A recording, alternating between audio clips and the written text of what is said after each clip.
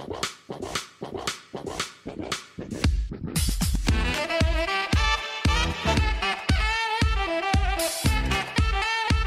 this is Becky Pitts, host of the Becky Pitts Morning Show. This is Don Shields, host of the Don Shields Show. This is Joe Bradley, host of the Joe Bradley Show. This is Rob Pacey, voice of PBL Athletics. This is Dan Gee. And you're listening to the Jay and Kale Show. Presented by 104.9 WPXN Paxton Rantoul.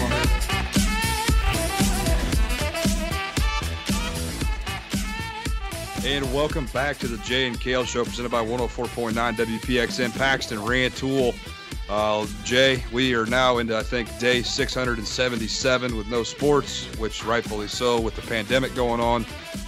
Just getting, looking for stuff to do now, essentially, as a sports reporter at a radio station. It gets kind of bare.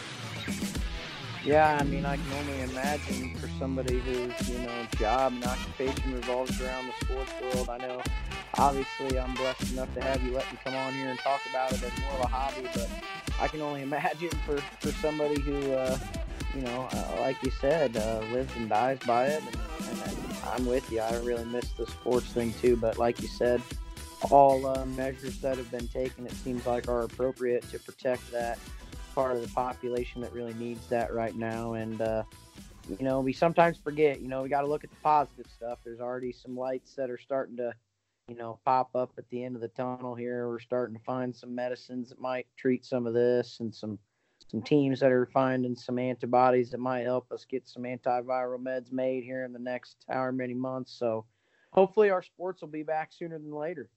Absolutely. And, it's just one of those things. We've talked about it ad nauseum. We're going to try to avoid talking about it today, even though it's super hard. But, it's got to run its course. We got to get the American people better before we can really do anything else, before we can get back to watching sports, even though we know when sports come back, it's going to be a great escape and it's going to feel like a brand new day, a whole rejuvenation period, essentially. But, Jay, we got a lot of stuff to talk about today. Number one, we're going to have a guest a little later on. We'll wait to intro him until he gets or is able to join us. Pretty high-profile guy. I'm not going to say much more than that. But the MLB today, Jay, we got some big news. Left-hander, flamethrower, one of the best pitchers I think that's out and around right now, and I don't think you'll argue with me on that. Chris Sale's having Tommy John surgery. He's done for the year.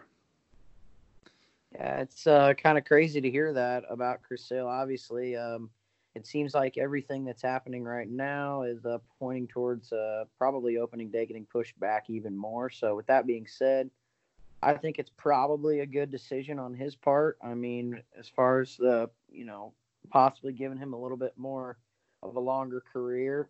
Obviously, this is something you can't really pitch through or anything like that. Sounds like it could have possibly happened regardless of the situation we were in, but you could just kind of tell as of late that this guy wasn't who he normally is, if that makes sense. I mean, he's always had electric stuff and he's been a good pitcher, but I know, like you had sent text message wise to me, we talked a little bit about it.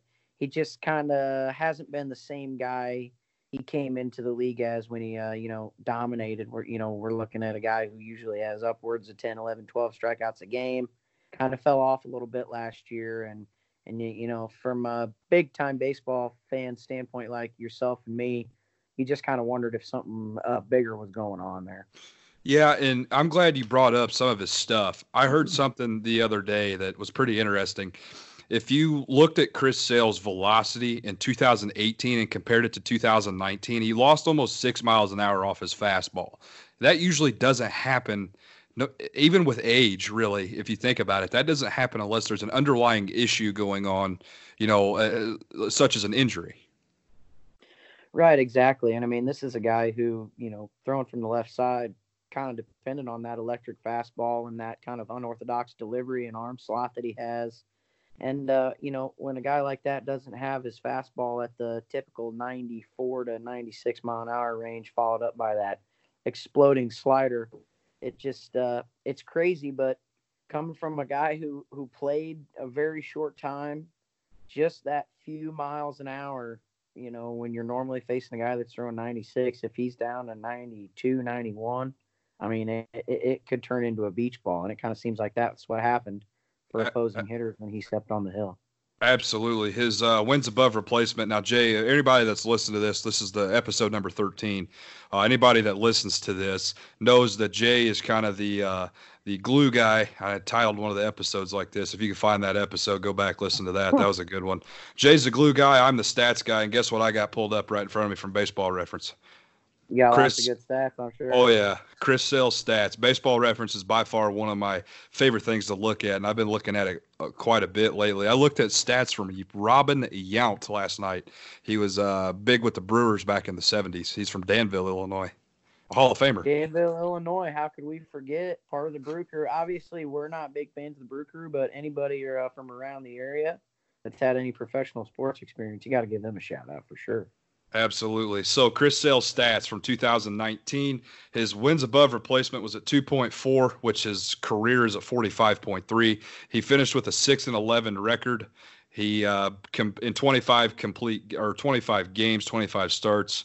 Let's see. In 147.1 inning pitched, he had 218 strikeouts, and his WHIP, or his walks hits per innings pitched, was at 1.086. For his career, it's at 1.035. Obviously, you want that number to be, fairly low. That's just, how many walks and hits you give up during innings pitched. It's one of my favorite stats when it comes to pitchers. But one thing I'm really concerned about with Chris Sale is his ERA absolutely skyrocketed last year. His average ERA, or his ERA average, earned run average, if I could speak, I'm sorry, for his career is at 3.03. Last year is at 4.40. Yeah, and I mean, that big spike in ERA just kind of tells the story in itself right there. Like we kind of have alluded to here in the prior conversations, this is a guy who usually dominates hitters. Yes. I mean, when you see the name Chris Sale on the card and or on the TV when it comes to pitching matchups, it's almost like your expectation is a gem, And to see this guy kind of struggle a little bit and the stats kind of back up his struggles, kind of putting everything into perspective about what we talked about with him having Tommy John and the whole Tommy John decision just kind of validates some of those question marks that we had with what was really wrong. Obviously, we knew he'd been kind of hit with the injury bug a little bit, just nothing that we knew would be this serious. Chris Sale also battled the flu in February, and he's had a rough go here this winter. We talked about this earlier, and obviously I feel that Sale should have had that surgery on his elbow, Tommy John surgery, back in the off season, so that way he could have gotten healthy, or for maybe a later start in the year. But it just hopefully it runs its course, because Chris Sale's fun to watch when he's on. I've always compared him to the left-handed Greg Maddux, the way he can paint the corners. Absolutely, and that heavy movement that he has on his fastball that tails away from righties and in on lefties. I mean, I'll tell you one thing. Obviously, when he's on, he's a tough matchup for anybody. But as a left-handed hitter, I wouldn't want to come anywhere near facing a guy like that. I mean, that would be an absolute nightmare. You said hitter, and I'm glad you said that word. That's a great transition right there into the NFL. So once again, Chris Sale done for the year. That's pretty much the biggest news out of the MLB today. The Bears, the Chicago Bears, have signed Robert Quinn. And I don't know if a lot of people know who he is or what he's about, but they released Leonard Floyd, the Chicago Bears did, and we were absolutely mind-boggled as to why you would release a first-round draft pick and in no attempt to get something out of him. I'm okay with how the Bears handled that in signing Robert Quinn, defensive end out of Dallas. Yeah, that's a big name in the defensive world, obviously in the NFL. I mean, this is a guy who, if I'm not mistaken, last year had 11 sacks, I think, 11 and a half sacks. And I'm going to add something real quick before you keep going. Yeah. Those 11 and a half sacks, he had 2 up until week 10. Right. I mean, he's a guy who kind of amped it up, and I know he was up there in the tackles for loss and QB hurries or rushes, as they call them. And to have a guy like him kind of complement a Khalil Mack, take some pressure off of Khalil Mack. We kind of saw Mack struggle a little bit this year with some injuries on the inside of that Bears defensive line. Obviously kind of attracted a lot more attention to the outside, and Khalil Mack kind of slowed him down a little bit, I thought. And hopefully a signing like this with a healthy Akeem Hicks, this Bears defensive line could be the real deal. This offensive line is nutty. They can run a three-man front and be fine, I think, because like you just said, Akeem Hicks went down. There goes our run stopper.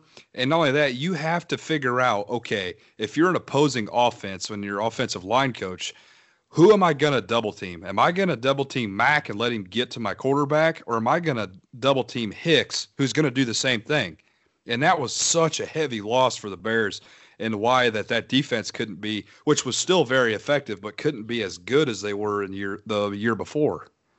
Absolutely, and just like you said, I mean, now offensive line coaches and head coaches, any type of guy who's involved with offensive schemes, it's just going to really have to game plan around who you're going to try to focus on, and obviously we have multiple weapons that are going to be able to step up and hopefully stop that front of the offensive line, any type of holes for running backs, and essentially get pressure on that quarterback. Because as we've seen, I'd like to say we have probably an above average secondary that, likes to take the ball away. I mean, we led the league in takeaways 2 years ago. Obviously, we slowed down a little bit this year with some injuries on the defensive side of the ball. But I'm thinking if we get everybody back healthy, this is a defense that you really don't want to waste, if that makes sense, These guys are on the field the majority of the time. They're taking the ball away. They're getting stops.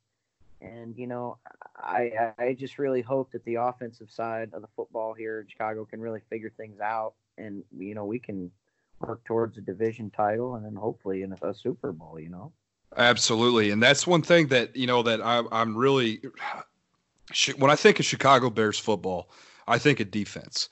Look at 85. I mean, in 85, the Bears won the Super Bowl off of, I'll say it, very subpar, very average quarterback play in Jim McMahon. I'm not going to be the one that sugarcoats it. I don't think Jim McMahon was by any means nothing above average. And that defense, though, that you couldn't stop that defense. So you had Robert Quinn with Khalil Mack, Akeem Hicks. You move back. Akeem Hicks, you move back, you have Roquan Smith, Danny Trevathan to go clean up any of the runs. And then Eddie Jackson last year, you're talking about takeaways and not having as many. Coaches and offensive schemers were not throwing to Eddie Jackson's side of the field. They're telling quarterbacks, hey, Eddie Jackson's in the vicinity of where you're wanting to throw it the opposite way. Because I don't think his side of the field was targeted more than, I will say, probably 85 times all season. And that was a huge difference. But I like Clinton Dix and Eddie Jackson in that backfield. I really do.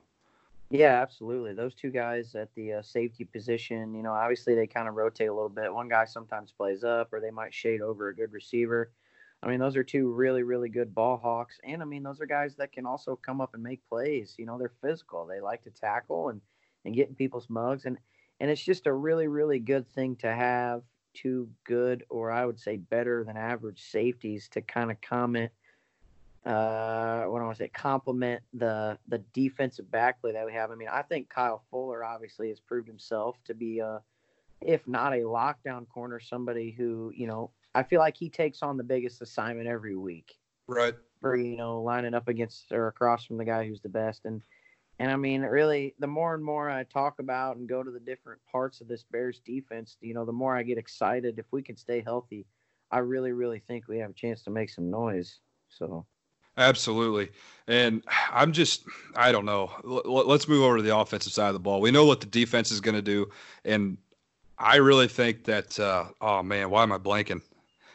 The defensive coordinator, Chuck Pagano, is going to really make a difference here. Now, he's not obviously a replacement to Vic Fangio.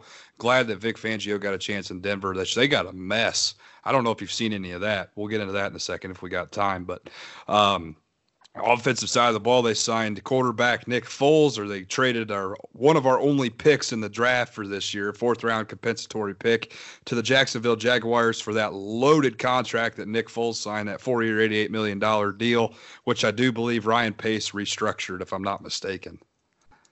Yeah, I think I saw the same thing as far as the deal getting kind of revamped a little bit. But,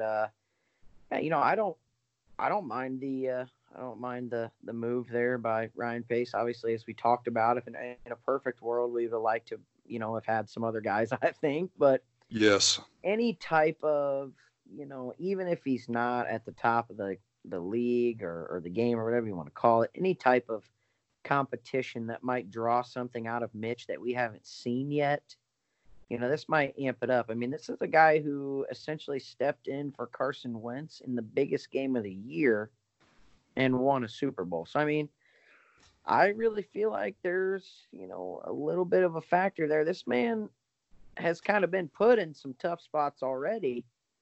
And I really think that if not, he doesn't take Mitch's job, I at least think he will help immensely. I'm not saying he's an all-pro game changer type of personality that we get, but he's somebody who's been around a little bit, and I really don't think it'll be tough for him to pick up on the system that he's kind of being thrown into.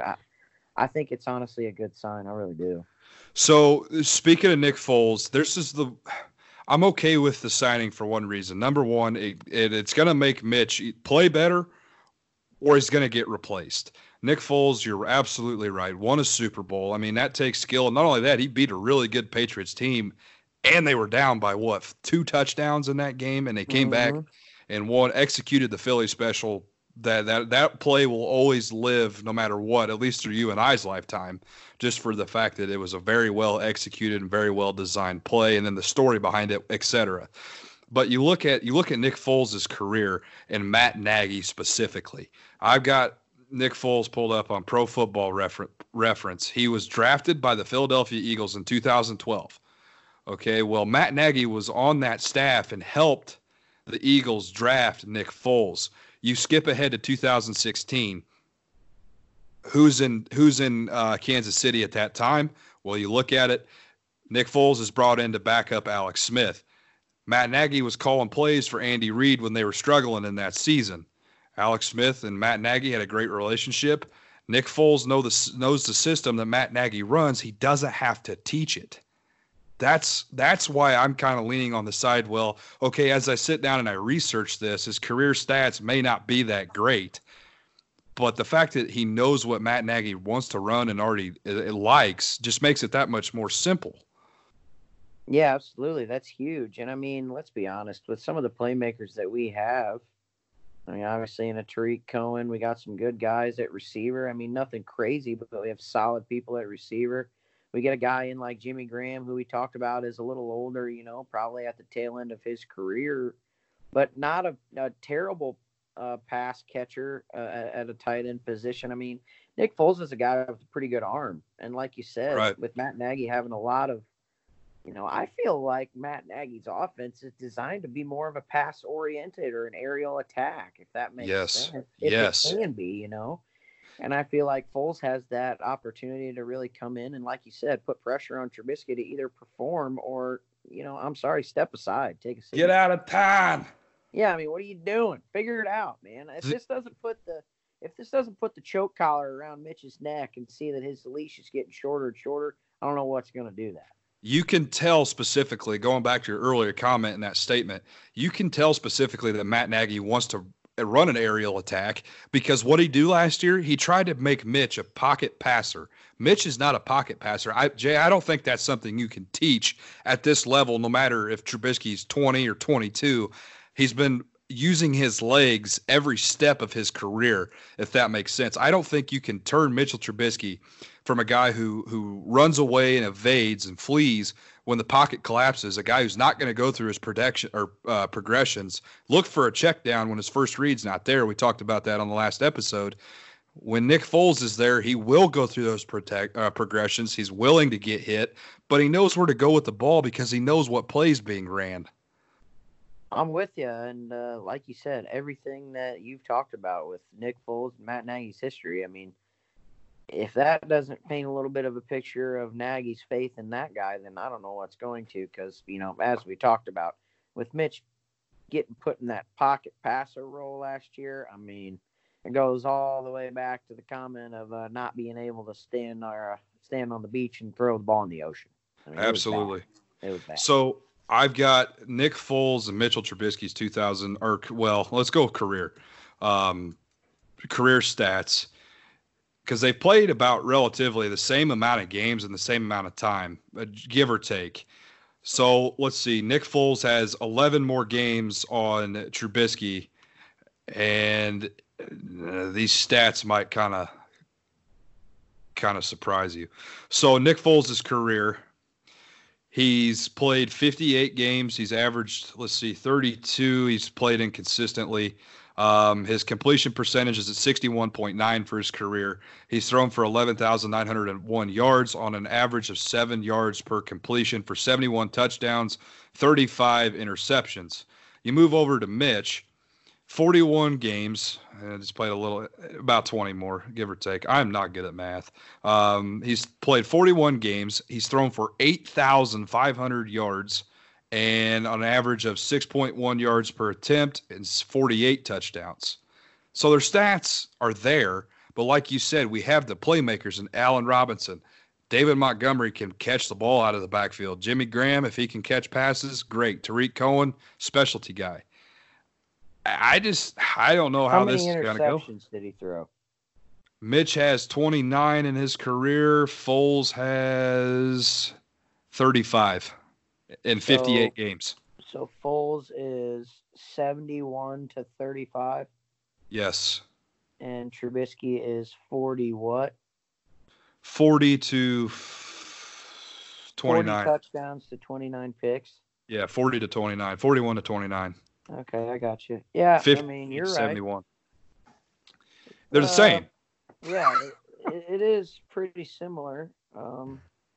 But it's just the whole knowledge of the system. I guess I'm just old-fashioned in the fact that if I can pick a guy who's been on a team that's won a Super Bowl and been around a little bit and just, seen more, been around more professional-wise, it's hard to vote against that, And I'm not saying Mitch can't blossom into something, but I'm going to go back to what you said. This is either going to make Mitch, open his eyes and say, all right, this is real. I got to step it up. Or, him sitting the bench a few games might make him pick it up as well. You just never know, I guess. Let's see. I'm trying to find the terms of the Nick Foles deal. I'm looking. Let me just do this. I think it's $21 million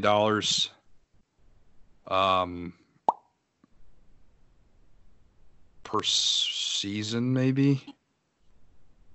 Let me look, because I'm not 100% sure. I didn't read the full article. I just saw that we had Nick Foles, immediately hated it, read into it just a little bit more, and I was like, well, maybe it's not as bad as it would be. Foles has already restructured his contract with the Bears.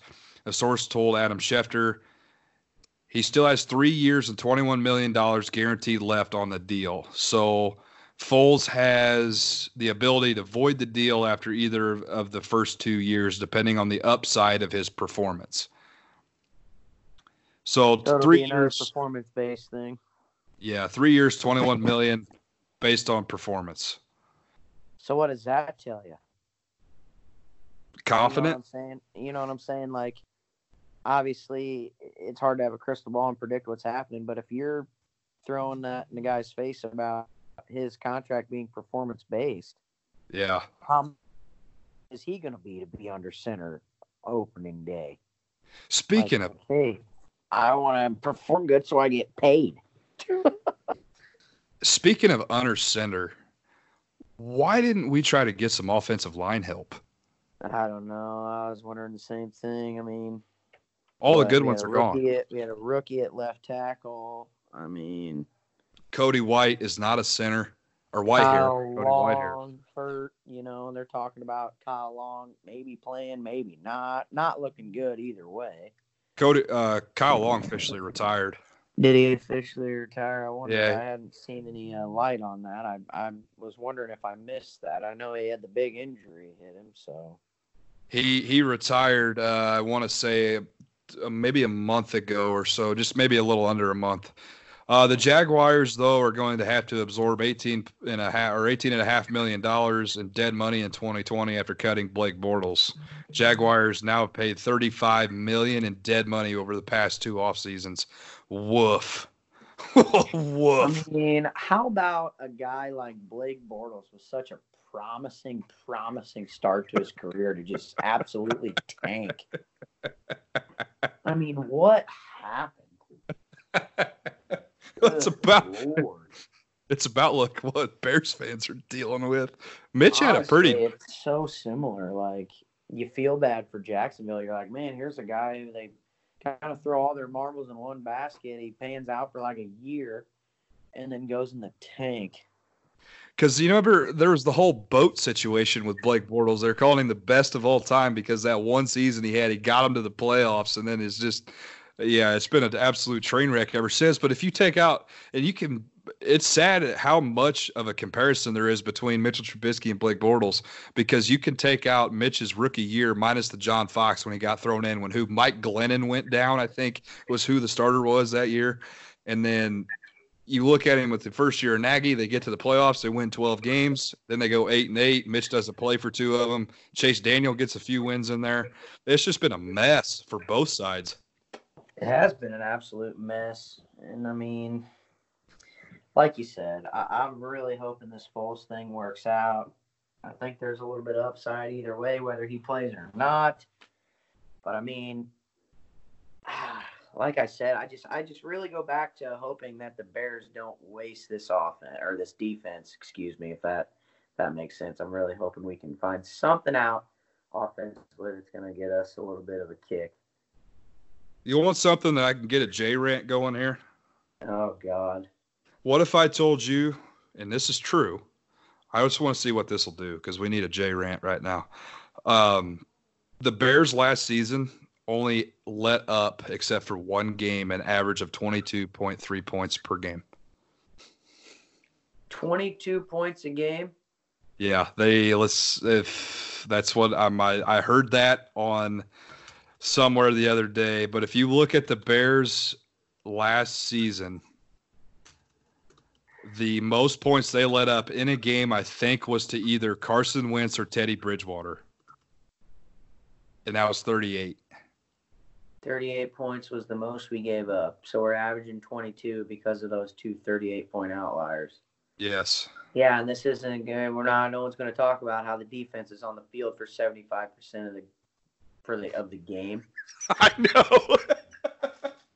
That's it. I've never seen so many 3-and-outs in my life. It made me sick. Pat O'Donnell's getting a workout. Yeah, we're going to have if Mitchell Trubisky plays quarterback, we'll have an all-pro punter for the next 4 years. When you get 9 punts a game, you better be pretty good, Pat. Well, Pat's got an absolute leg on him, and why don't we give him a chance at quarterback? Why don't we run some fake punts on 4th down, see if Pat can throw the ball in the pocket? I mean, he can throw it just as good as Mitch can. There it is. Yeah. You're right. You win. I had to.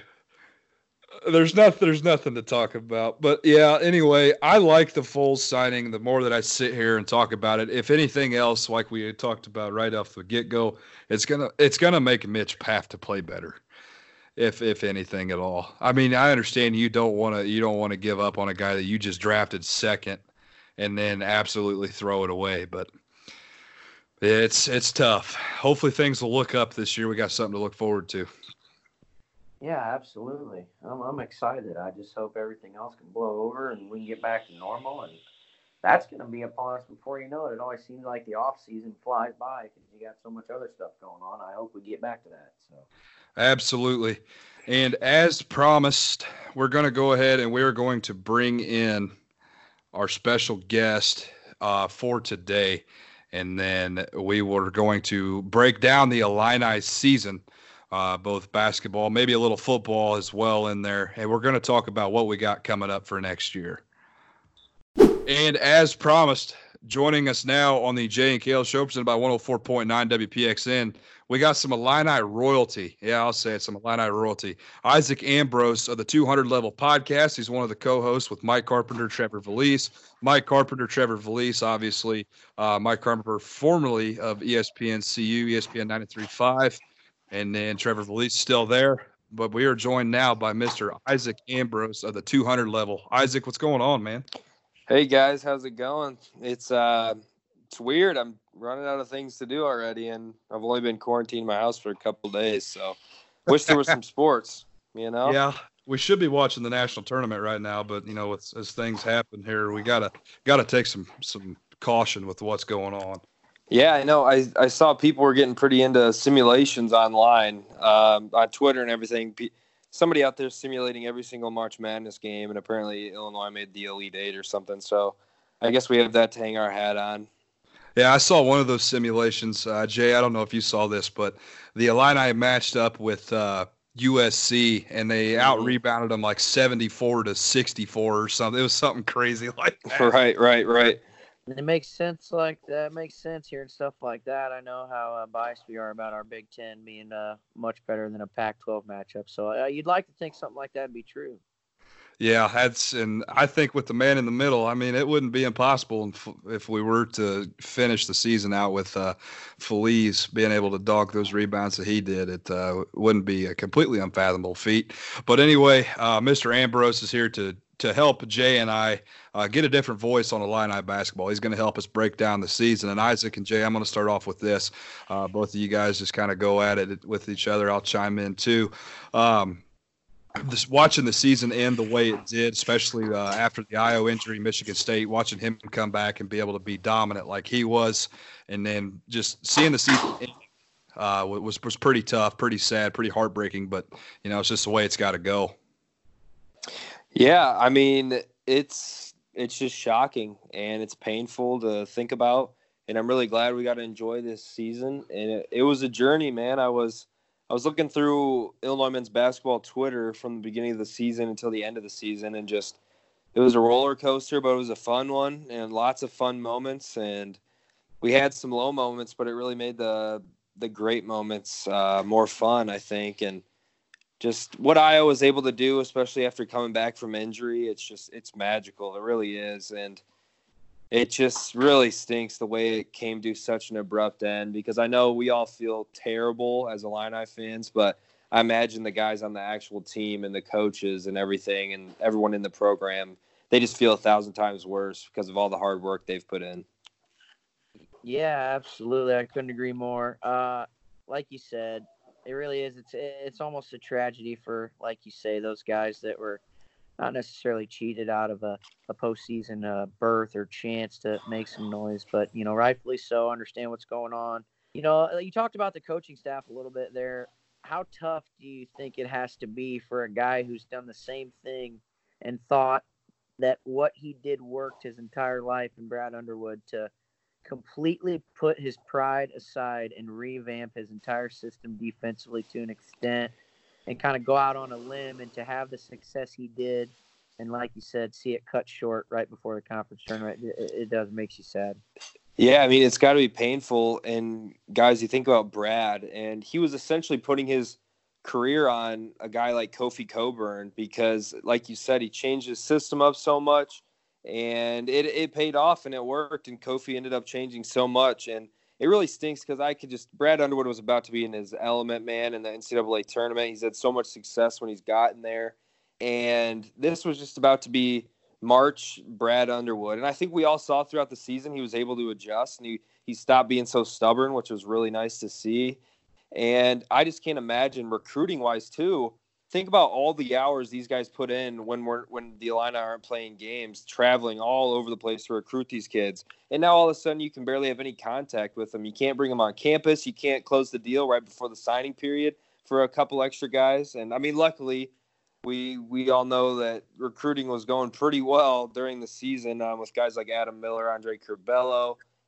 So, yeah, I mean, as a coach, they put in hours on hours that us Illini fans don't even see. So I can't even imagine what Brad's going through right now.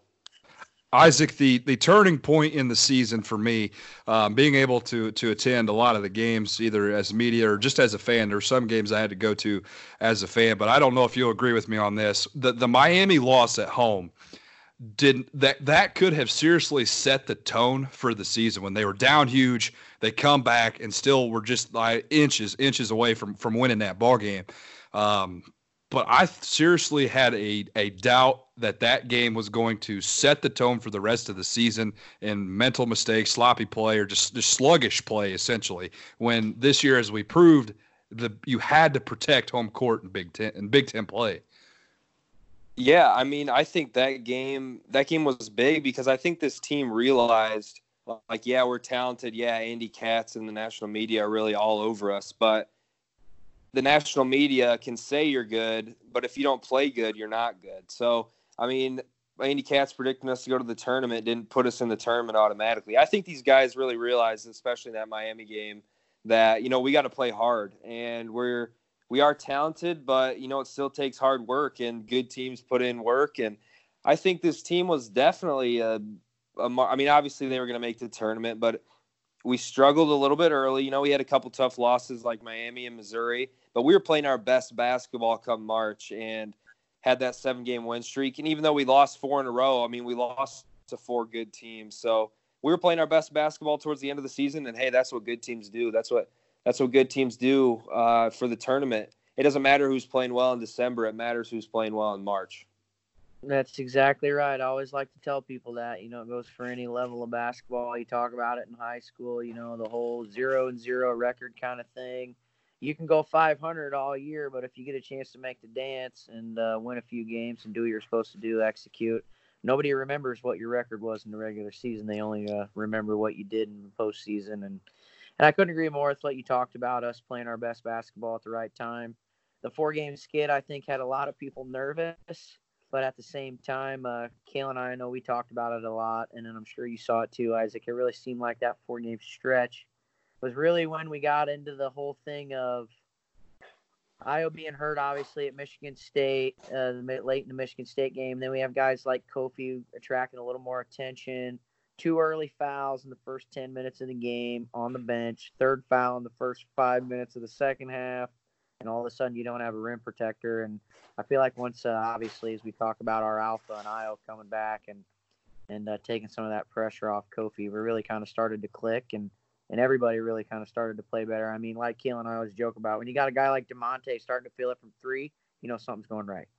Yeah, and it's a funny thing, for a while when DeMonte wasn't scoring was when Illinois was playing the best. But yeah, for a guy like DeMonte, and I'll get back to kind of what we were just talking about. A guy like DeMonte, that's what he was doing at the end of the season was what you really want him to do his senior year. 5-6 points a game, 5-6 rebounds, and just stellar defense on the best player. I mean, you can ask Pat Chambers. I think DeMonte Williams played better defense on Lamar Stevens than anyone all season.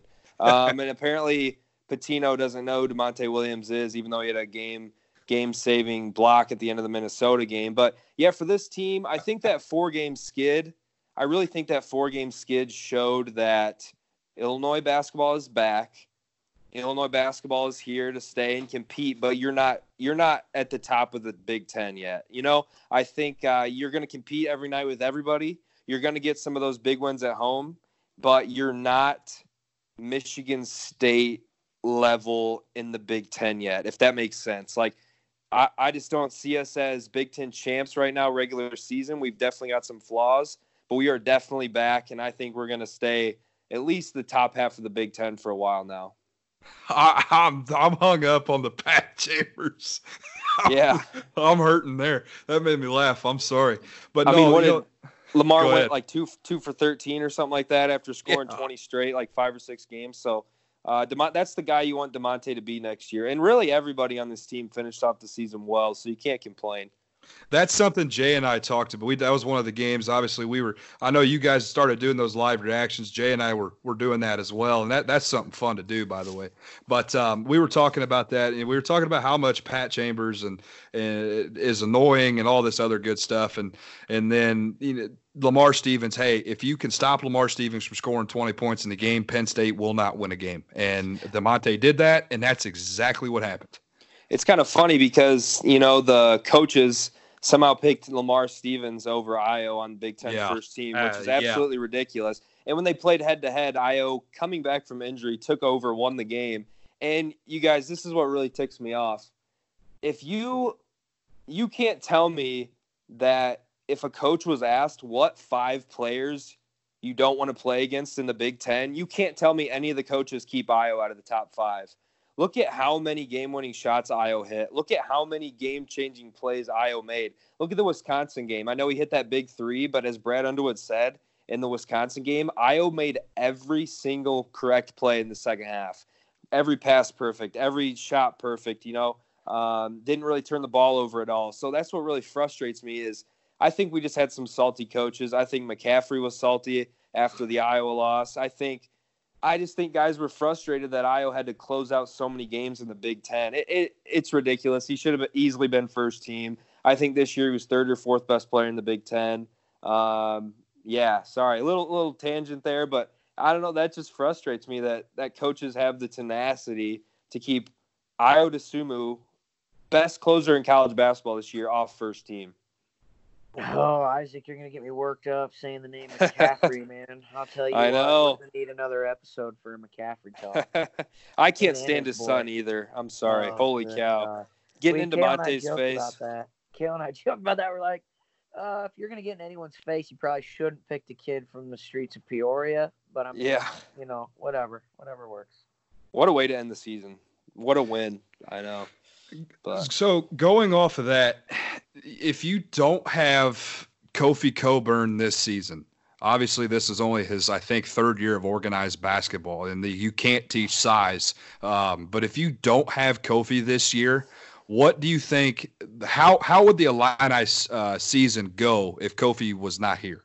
Do you think? I think you're on the wrong side of the bubble, probably. I mean, think about you were a terrible rebounding team last year. This year, you're like top 10 in rebounding difference or whatever. And just every single time anyone drives into the lane, there's just 7-foot man there. So, I mean, it makes everything shooting wise for the other team more difficult. And you don't have to force Georgie to guard 7-foot guys or the other team's biggest player the whole time. And Georgie, we'll see what happens with him. He's not a pure 5. He's not a great shooter, so I don't know if he can really play the 4. I think he's got to be a backup 5, getting 15 or 20 minutes a game. But, yeah, I think Kofi really – he just changed his whole team completely. And, of course, Brad had to change a lot of stuff. But I really think – I mean, the Purdue game on the road, he was a big man. I think he was like 22 and 15. Yep. Had – a bunch of double-doubles, and he was able to take over a few of those games. Any game, I think, that Illinois had the size advantage inside, Kofi was really able to take advantage of, which in the past you wouldn't have been able to take advantage of that. So I think without Kofi, you're probably sitting at 17 or 18 wins, and you're on the wrong side of the bubble, guys. And that's something so I'm sorry, Jay, but that's something that I was very, very concerned about this year. Obviously, Georgie last year, I felt it was one of the premier big men in the league. He comes in this year, man, did he struggle? Does Georgie have to bring what he brought last year every night for this team to be successful? No, but like you're saying, in those 15 to 20 minutes a game that he does get, he's got to produce a little more. Everybody goes through slumps. It's all about getting out of it. And in the Iowa game, I felt like he did that very well, getting out of that slump. He saw the ball go through the rim. I think he had 6 or 8 points in that game, a couple boards, and he did stop Garza on the perimeter, but Garza's a presence down low. Yeah. With Georgie, guys, it was a sophomore slump. That's all I can say. People can say, oh, he was not adjusting well because of Kofi coming in, but Georgie was missing bunnies. Georgie was missing shots from 6 inches away from the rim. He was in his head so much. And no, I don't think Georgie's a bad player, but think if we can turn Georgie into that substitute 5 for like a guy like Kofi in the future, Georgie's going to also be going up against the other team's backup center probably. And Georgie has shown us that he can put up 35 points a game on weaker competition. So I think that's where Georgie's going to be. He's not going to be that dominant, first or second team in the Big Ten, awesome center like we thought he was maybe going to develop into. That's just not his role. Look at his body type. I mean, he's got great feet and decent touch around the rim, but it'll be interesting to see where he develops. I really just think it was a sophomore slump. Yeah, I agree with you 100%. You really pull for a guy like that. All the stuff you hear about him behind the scenes. He's such a good teammate. He pulls for all of his guys. He's always up on the bench. Even when he's not playing well, he keeps a level head about him. And I know that doesn't make a guy a good basketball player, but as a fan, you really do pull for a guy like that. And you really do hope he can come out of what happened this year. I couldn't hit it on the head any more correct. If that guy makes half of the bunnies he missed, we're probably not having this conversation. Right. I mean, that poor guy, you're right. He couldn't, oh man, he couldn't get anywhere near where I thought he would be. So going off of that, obviously there's one big looming question. Number one, I don't think Kofi Coburn's going to the draft. I really don't. Now, obviously, the NBA can develop him. He doesn't have to go to class. He can go work out every day. They can place him in a G League team and just basically develop him. But I don't think he's got the hands. I think there's stuff down low in the low post that he really has to learn this offseason and maybe extend his range to maybe 14 to 16 feet and try to knock down some of those jumpers as well. Obviously, that's going to be tough. I'd like to see him develop that post game even more. Because I mean, he could tear up that post. But moving on to Ayo, there's no chance that he's coming back. No, yeah, I mean, I would put the percentage at like 1% or less than 1%. I mean, what an unreal way to end the season. So I know Ayo can say whatever he wanted to say, going into March, like, okay, I'm leaving, we're making the tournament, but nobody in their right mind could have dreamed that this is how the season would end. So it's got to be a little bit unsatisfying, you think, in a guy like Ayo's head. And if I'm Ayo and I'm looking at the draft boards and scouts are telling me, you still aren't there, we'd like to see you another year in college, then I'm staying. But I do think a lot of people think he's going to go late first or mid second. And if I'm Ayo, you did your job. You got Illinois back to the double bye in the Big Ten tournament, even though the tournament didn't happen. But yeah, I would definitely go if I was Ayo. You can't blame the kid. And look at what a 19-year-old was able to do for an entire Illini basketball program in a year. Rebuild this fan base was dead for almost 10. I mean, the last tournament, 2013, wasn't very satisfying either, but just for a young kid, a kid who's younger than I, able to transform a program in a year was just unfathomable.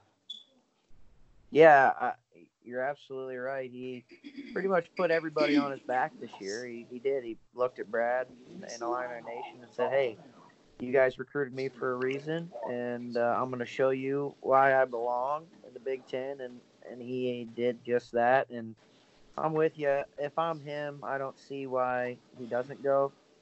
Obviously, your ultimate goal as a basketball player, if you're playing every day, from when you pick up a basketball and can walk, when you're done, is you want to say you could have played or can play in the league. And if he gets that chance, I don't see how he doesn't take it. So let's go ahead. Obviously, the season didn't end the way that we wanted it to. But moving off of this season, you look ahead for next year. You add Adam Miller, you add Andre Curbelo, you bring back Kofi Coburn, Georgie DeMonte, and then you get off of their transfer year. You have Austin Hutcherson and Grandison as well. You got a surplus of wings, not a surplus of big men. You're also lacking in guards, losing Fleas as well as potentially Ayo. Yeah, next year's going to be interesting. I mean, it'll be interesting to see where Brad plugs and puts guys in and fills the gaps. I mean, obviously, you're not going to replace Ayo Dosunmu. You can only hope to stop the bleeding with Ayo. He's hard to replace, guys. And but Adam Miller, man, he's a pure scorer. That's what I love about him, just watching his highlights and everything. And yeah, he's going to have some nights where he probably goes 2 for 15 and only scores 5 or 6 points, but then he's going to have some nights where he can't miss and he's going to score 30, 35. And if you team that up with a guy like Curbelo, I know it's a lot to put on these guys' shoulders, but Curbelo's a pure point guard, and that's what Brad's needed. I don't think Illinois really had a pure point guard. I mean, look who was our purest point guard this year? They were just a clump of wings kind of, and they all had their spots. Trent this year became known for defense. I mean, he wasn't known for assisting and scoring. You need that point guard that's going to come in, and obviously you want him to be Cassius Winston, but Curbelo's not going to be Winston right away. But you want that 10, 12 points a game, 8, 9 assists every night, just getting guys open. And if you tag a shooter like Miller, and I guess the transfer guys can shoot pretty well too. But if you get a pure scorer like Miller, and then Curbelo will get him open shots. So I think we're definitely in the tournament next year, and then in a couple years we could be really dangerous. Yeah, I'm with you. I'm eager to see what Brad Underwood does. Obviously, it seems like he has no problem putting his trust in young guys, as it seems like every other coach nowadays. Seems like the level of talent that comes right out of the high school level and into the Division I level is unlike anything we've seen. Obviously, it gets better and better every year. So I feel like we used to have the conversation as Illini Nation, or just, being around the Big Ten conference basketball-wise in general. Can the freshmen handle playing in the Big Ten? Are we going to allow them to do some of these things, like have bigger roles in guys like Andre Curbelo and Miller? Are we going to let freshmen step right in? Are they going to be able to do that? And I really like our recruiting class. I think, as you mentioned earlier, Isaac, those guys have done so much work away from the scenes that you see every day, and they've sat at kitchen tables and they've talked to parents, and they've convinced people that obviously if you're going to come to Illini, or if you're going to come play for the Illini, we trust you, and we wouldn't be here if we didn't think you could handle it. So I'm with you. I'm excited for guys like Miller and Curbelo and those transfers as well. I really have faith in that staff that they'll plug them right in, and like he did this year, Underwood will adapt and run things that'll put those guys in the best position to succeed and hopefully get us back to the dance yet again. So I really do think that, once again, Isaac Ambrose of the 200 level, I really do think that with Curbelo, there's going to be a lot more throw it up there and let Kofi go get it style of play, a little more lob action with a guy like Curbelo, who just has a natural feel of passing, knowing where guys are, anticipating. And you add Adam Miller, if he can knock down, you compare him with Griffin out there as well on the wings. If Griffin can still knock him down like he was, halfway through the Big Ten season, kind of trailed off, still hit a lot of big shots. That team next year is going to be absolutely dangerous. With or without Io, you add Io to that trio, I don't know how you would stop it. Yeah, that'd be an amazing combo, guys. I mean, I can't even wrap my head around a junior Io DeSumo. So much expectations, though. That would be a lot of pressure for those guys. You get Arizona at home pretty early in the season, which would be fun, and just to see what these guys are made of. And hey, last year we never thought Illinois would have a good big man or play good defense, and that only took a year to turn around. So I'm hoping the shooting problem only takes a year to turn around as well with bringing in these new guys. Yeah, absolutely. There's something about Illini basketball that's just, it's one of my favorite things to watch, basically because you watch a whole city like Champaign-Urbana, the whole atmosphere, not all that, and maybe in the entire state. I don't care about Northwestern, I'll say that now. Just band together around one program, because you know that the amount of success that they've had, you look back to Flying Illini, then you move forward the 04-05 team, and I don't think there's been a more pure point guard since Darren Williams. But, man, you look at Curbelo and Miller, there's a chance you add the Io into that list. But it's just nice to get that feeling that, hey, football, we get there with football. Maybe we win 7 games, 9, maybe even 8 games. And, hey, that's going to get us to a bowl game, and then we're right into Illini basketball. Yeah, football season is going to be interesting this year. I know we should probably stick to the positives and talk about Illini basketball, but man, I don't know, guys. I don't know who's going to play D-line. I don't know if we're going to be able to stop anybody. We got some toys, some nice shiny toys, that's for sure, but toys only stay nice and shiny for so long until you actually use them. So we'll see. I mean, hopefully Peters can just throw it to Bebe 30 times a game, and maybe Marquez Beeson and Shimon Cooper and some of these younger guys can be the real deal. But I really, you need a D-line to stop the run and to get pressure on the quarterback. And right now I don't see us touching the quarterback or the running back. I tell you what, Isaac, you know, while sports are on a hiatus, I know the three of us, you especially, me and Jay, we talk about them all the time. We'll break down another episode right now, or in the coming weeks, of Illini football. We'll go through some Illini football stuff with you, so that way we can all get your voice back on here again and get some Illini football takes. That way, get you back on the pod, and then so that way we got somebody who's a little more knowledgeable outside of Jay and I, different voice. People don't got to keep listening to us rant and ramble. Hey, I appreciate that. You know, I'm going to have a lot of time on my hands, so maybe I'll dive in depth to some possible transfers, or maybe there's some sneaky freshman or walk-on. I don't know. We'll see, but I'm going to have a lot of time to watch film and, you know, do everything Illini related. I'm working on an IO video right now just because I've been so bored. But, yeah, I'd love to join again. And, hey, it's technically Illini football season now, so we got a lot of months to prepare. That's right.